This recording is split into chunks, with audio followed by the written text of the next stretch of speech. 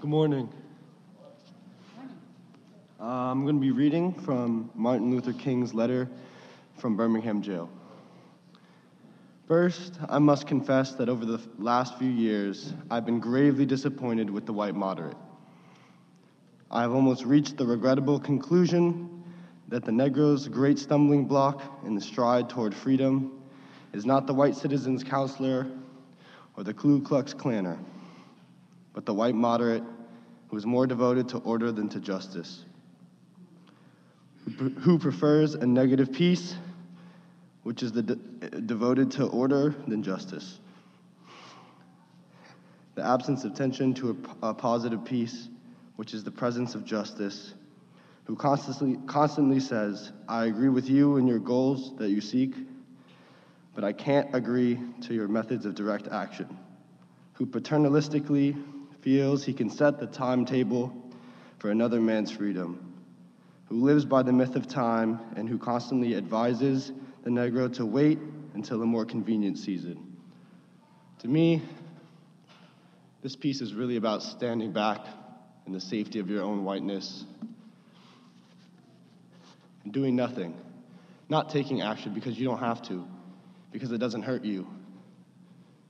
As a white person, what happened to George Floyd doesn't hurt me. But it's not, I can't just sit back and do nothing. That's not what I'm here to do. That's not what God tells us to do, and that's not what Jesus tells us what to do. We need to do something. Compassion, love. We need to take action, and that's what it means to me.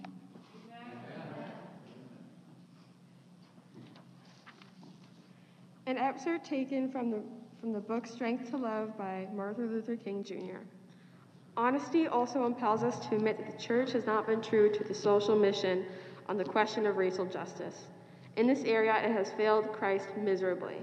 This failure is not due to the fact that the only church has been appallingly silent and disastrously indifferent to the realm of race relations, but even more to the fact that it has been often an active participant in shaping and crystallizing the patterns of the race caste system.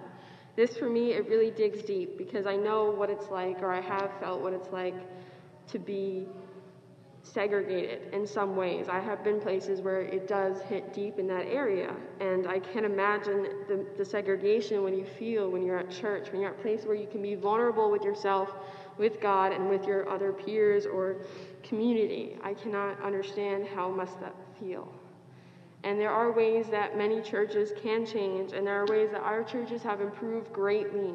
This church went from one person of color to many, and I'm very proud to say that this is my church.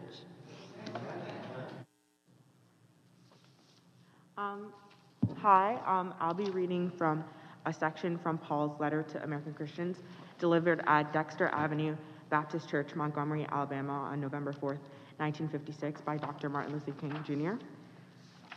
May I say just a word to those of you who are struggling against this evil. Always be sure that you struggle with Christian methods and Christian weapons. Never succumb to the temptation of becoming bitter.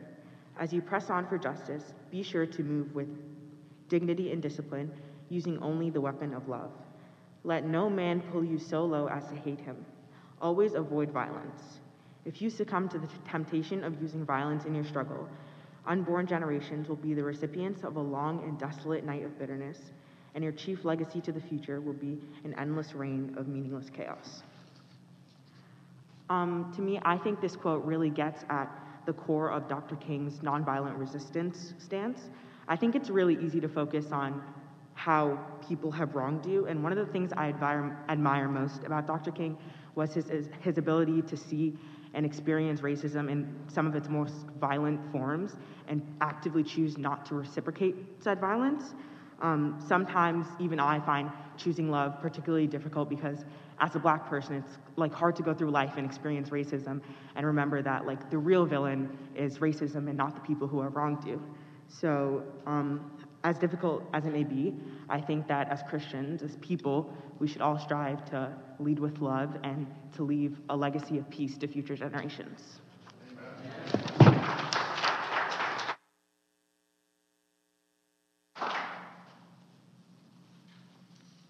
section from Paul's letter to American Christians delivered at Dexter Avenue Baptist Church, Montgomery, Alabama, on November 4th, 1956, by Reverend Martin Luther King, Jr. So Americans, I must urge you to get rid of every aspect of segregation. The broad universalism standing at the center of the gospel makes both the theory and practice of segregation morally unjustifiable. Segregation is a blatant denial of the unity which we all have in Christ. It substitutes an I-it relationship for the I-thou relationship.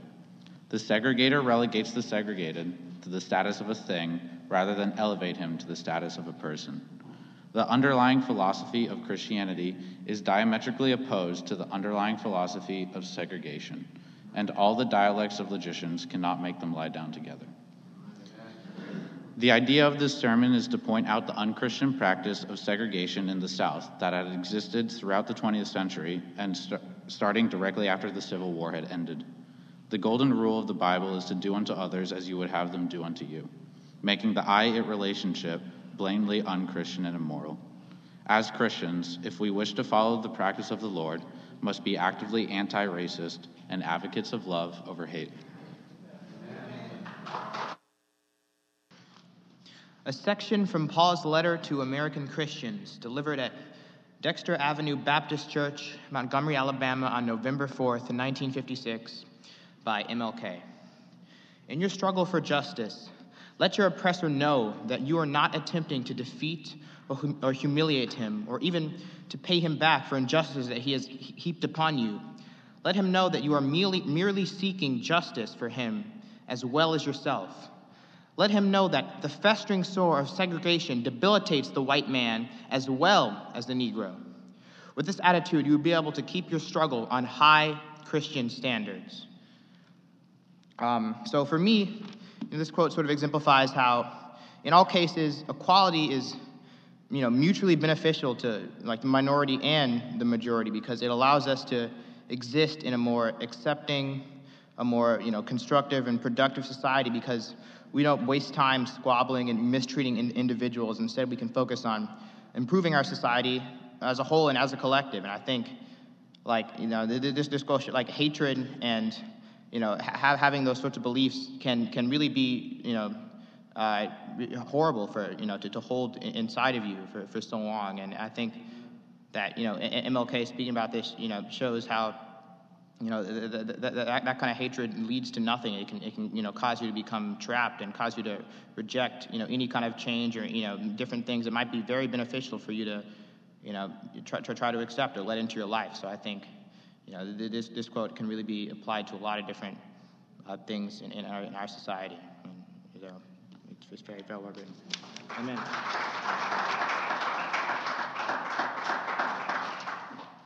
A section from I Have a Dream, delivered on the steps of the Lincoln Memorial in Washington, D.C. on August 28, 1963 by MLK. Not everyone can be famous, but everyone can be great, because greatness is determined by service. You only need a heart full of grace and a soul generated by love. Reflecting on this quote, I think of helping the homeless community, as you saw on the slideshow.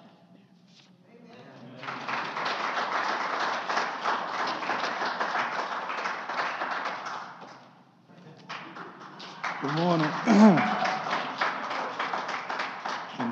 Continuing with the theme of the young folks. Therefore, Jesus said again, "Very truly I tell you, I am the gate for the sheep. All who have come before me are thieves and robbers, but the sheep have not listened to them. I am the gate. Whoever enters through me will be saved. They will come in and go out and find pasture. The thief only comes to steal and kill and destroy. I have come that they may have life and have it to the full." Amen. Now that he is safely dead, let us praise him. Build monuments to his glory. Sing hosannas to his name. Dead men make such convenient heroes, for they cannot rise to challenge the images that we might fashion from their lives. It is easier to build monuments than to build a better world. So now that he is safely dead, we, with eased consciousness, will teach our children that he was a great man, knowing that the cause for which he lived is still a cause, and the dream for which he died is still a dream, a dead man's dream. Carl Wendell Hines, Jr. The Hines poem speaks of the tendency of culture to kind of water down and sanitize and smooth out and mythologize those aspects of history that prove most challenging, that are inconvenient, and are just downright uncomfortable. The poem is attributed to be a response to how the legacy of MLK has been easier to swallow and made to fit a version of Americana that has forgotten the more radical aspects of MLK, particularly at the time of his death in 1968. It's funny that some scholars attribute the poem to have been written in response to the death of Malcolm X, who was comparatively a much more radical figure than MLK, which just goes to show that even a critique of a critique of a critique of a legacy is always subject to mythology. In any event, the poem is thought to be a critique of a culture that's trying to get the most bang for its historical buck on the cheap. By appropriating and affirming MLK with cosmetic and performative words and gestures, while not really giving much thought about the issues and the concerns and the goals that animated his work, and more importantly, his faith in Jesus. But, that happens all the time.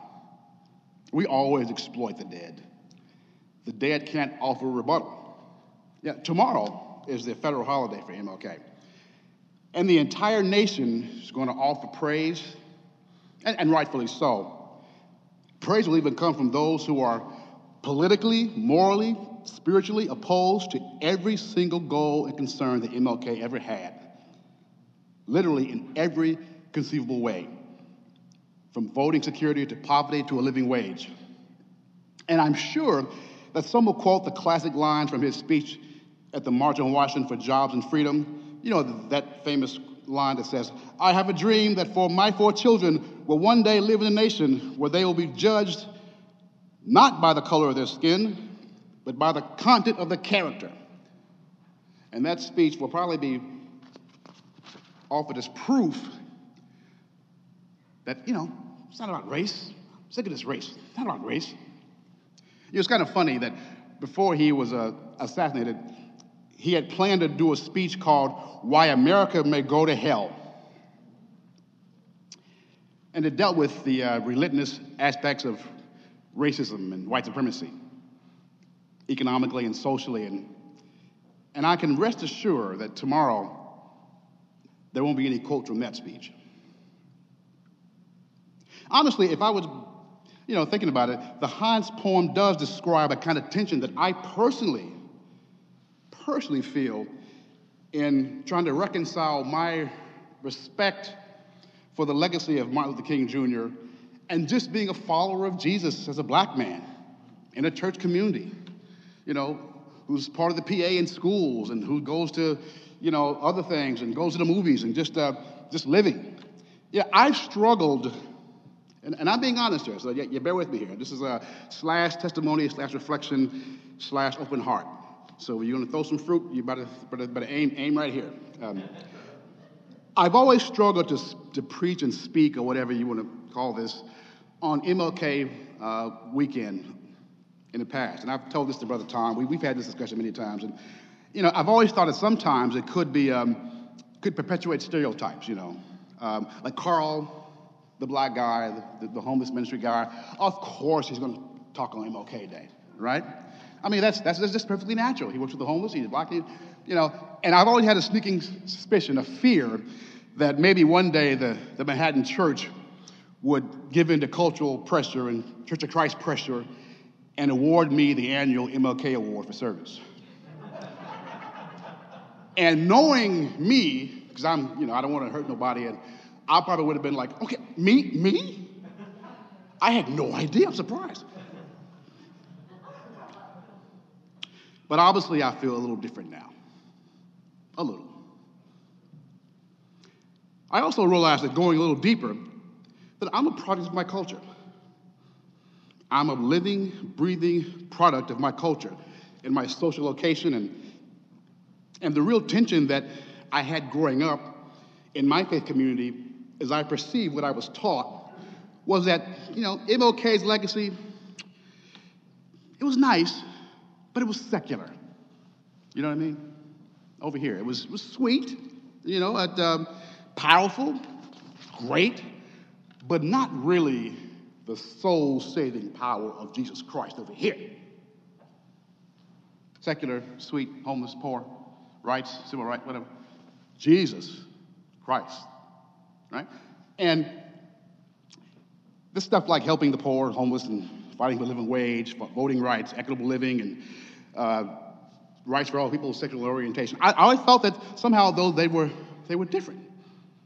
It's kind of like going to a restaurant and having a low-calorie, low-fat optional dessert that's separate from the robust gospel meal. It's nice, but not really needed. It's really funny.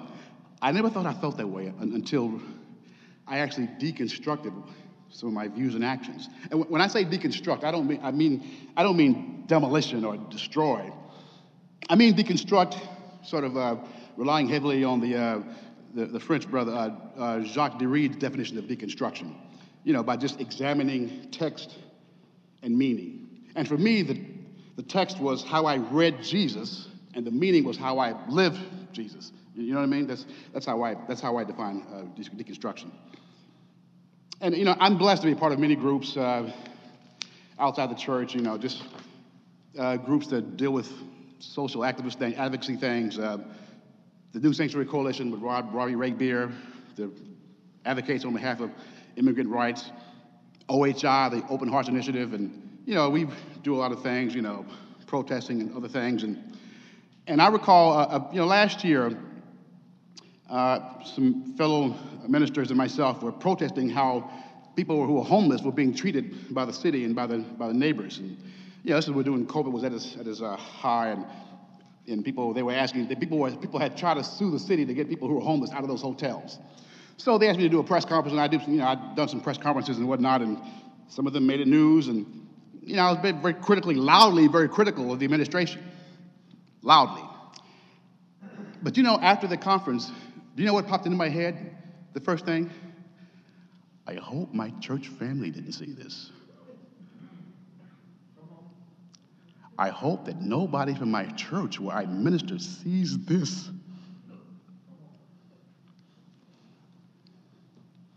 I felt that. And I asked myself, why did I feel that? What? And I had to deconstruct that tension that's still in me. I'm cool, Carl, but I had this thing of still secular gospel. And it was hard to bridge that gap.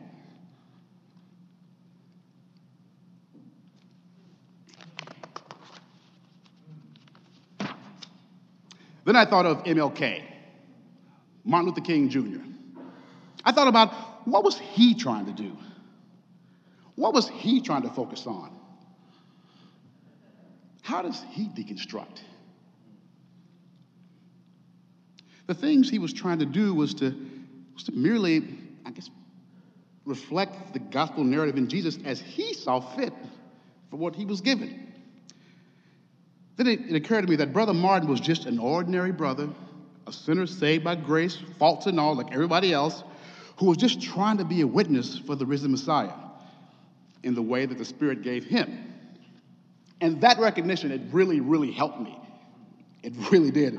It helped me take apart and focus on what was really happening in these social justice efforts that I thought were separate but apart, from the gospel narrative.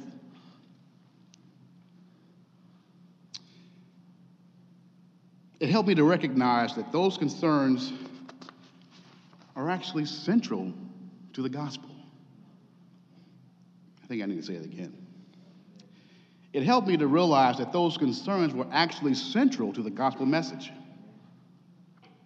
with real life consequences and real life ramifications and real life incarnational value in the flesh and blood.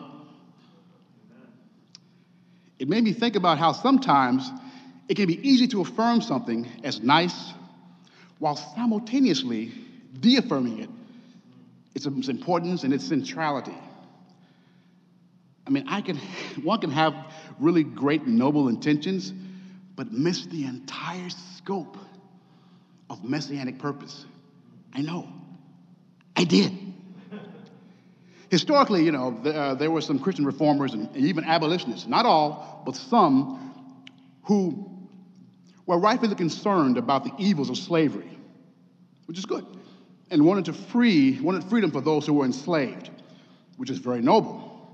But sometimes that freedom took the form of just baptizing those who were enslaved to secure for them a home in heaven, while not really being so concerned about the day-to-day life of a slave. All this, toiling and rape and beating and, it's social concerns. You're going to go to heaven, so that's good. Viewing those concerns as like secular. Don't worry about that. You're baptized, you're going to go to heaven. One, again, can have the best intentions but be misguided. The challenge of disruption. It's important to recognize that to understand, at least I believe, messianic purpose is to be constantly reminded of the need to be engaged in daily, hour by hour, moment by moment disruption. Again and again and again, rinse, repeat, again and again and again, rinse and repeat. Even when there's great backlash. And to be clear, I completely understand the difficulty in learning to think and act and live in ways that have never become a part of the dominant cultural social norms and patterns. I understand that. What's the old axiom, the old thing about the two fish are swimming in the ocean, and a big fish comes along and says, "Hey, how's the water?" He swims along, and the two fish look at him and say, "Hey, what's water?" One can be so immersed in something so long that it can be almost impossible to discern or even realize. But it can be done, but it's difficult. It requires a commitment to constant disruption. Let's be truthful. This is candor. I'm a man born in this time, born in this culture with all my social locations, and it's hard for me to think of a world in which my patriarchy and sexism and misogyny weren't the order of the day. I can't imagine that. That's the air I breathe. That's all I ever know. If I'm not committed to disrupting those patterns daily, then my old patriarchy default will kick back in, because that's how I've been normalized. The same with issues of white supremacy and privilege, patterns of injustice, attitude towards poverty, homelessness, attitudes toward our brothers and sisters who are trans, and that's how those things happen, because they're normalized. I heard the old story about King. He was arrested after a march and a protest, and the sheriff said, "Hey, come here, Mr. King, what you're doing is wrong. You're rebel-rousing, you're stirring up trouble, talking about poverty, it's wrong." And King says, "How much you make, Sheriff?" Sheriff told him. King says, "Hell, you ought to be out here marching with us." As a follower of Jesus, I am lovingly called to disruption, to disrupt those patterns, to stop and say, what's really going on, and to be mindful of them all the time. And I actually, as a follower of Jesus, as a disciple, I don't mind walking on holy eggshells all the time for your behalf. I do it for you, you do it for me. I do it for you, you do it for me. I do it for you, you do it for me. Eggshells. We can handle that. I realize it's a challenge, but it's part of the abundant living that I think our brother Martin realized. Amen? I mean, personally, I'll be honest. I mean, I can't imagine a time historically when people in America, of color in America, weren't seen as a problem, or as W. Du Bois called, the Negro problem. As a black man, I can't even imagine a time when I didn't politicize a space just by showing up. You know, I bring in race wherever I go. You know, I walk over here, it's not here until I walk, now it's race. Oh, here. I can't even think about one time when that wasn't the case. So let's be clear. When I or anyone else, including MLK, chooses to disrupt these systems of oppression and normalized patterns, there will be friction. These normative oppressive patterns and the messaging are relentless. It's like a huge tidal wave coming, just coming to the shore, and you choose to disrupt it, and where they meet, that causes the challenge, and they meet in places like social networks and families and churches, schools, movie sets.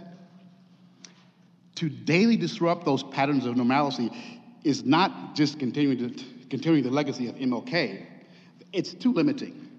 It's actually continuing the legacy of the source.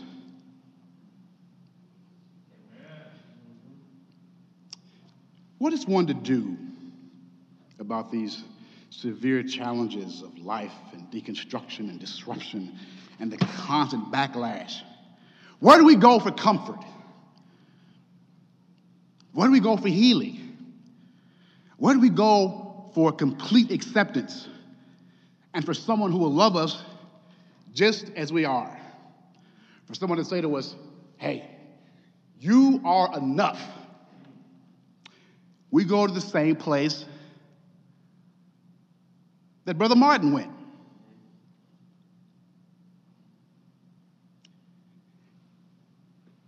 And then he said to them, verily, verily, I say to you, I am the sheep. I am the gate for the sheep. All who come before me are thieves and robbers, but the sheep have not listened to them. I am the gate. Whoever enters through me will be saved. They will come in and go out and find pasture. The thief comes only to steal and kill and destroy, but I have come that you may have life, and life, what? More abundantly. The kicker for me was that life abundantly. Now, I encourage you to go home and look at the text, flesh it out, study it up. But the abundant life is a life of witness to Jesus, a life of service to those in need, a life of being poured out like wine, a life of constantly deconstructing and disrupting patterns, a life of hearing the voice of the shepherd above all the noise. This is the abundant life.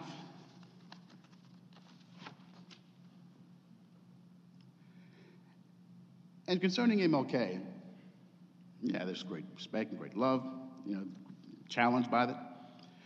But I challenge you to contextualize MLK's work.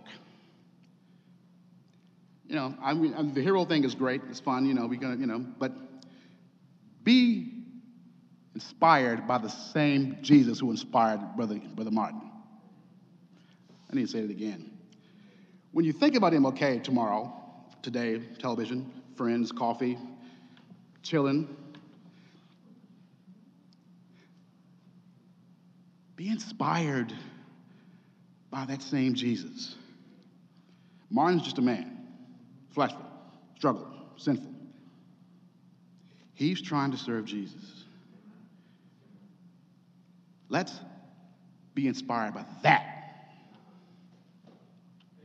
Amen.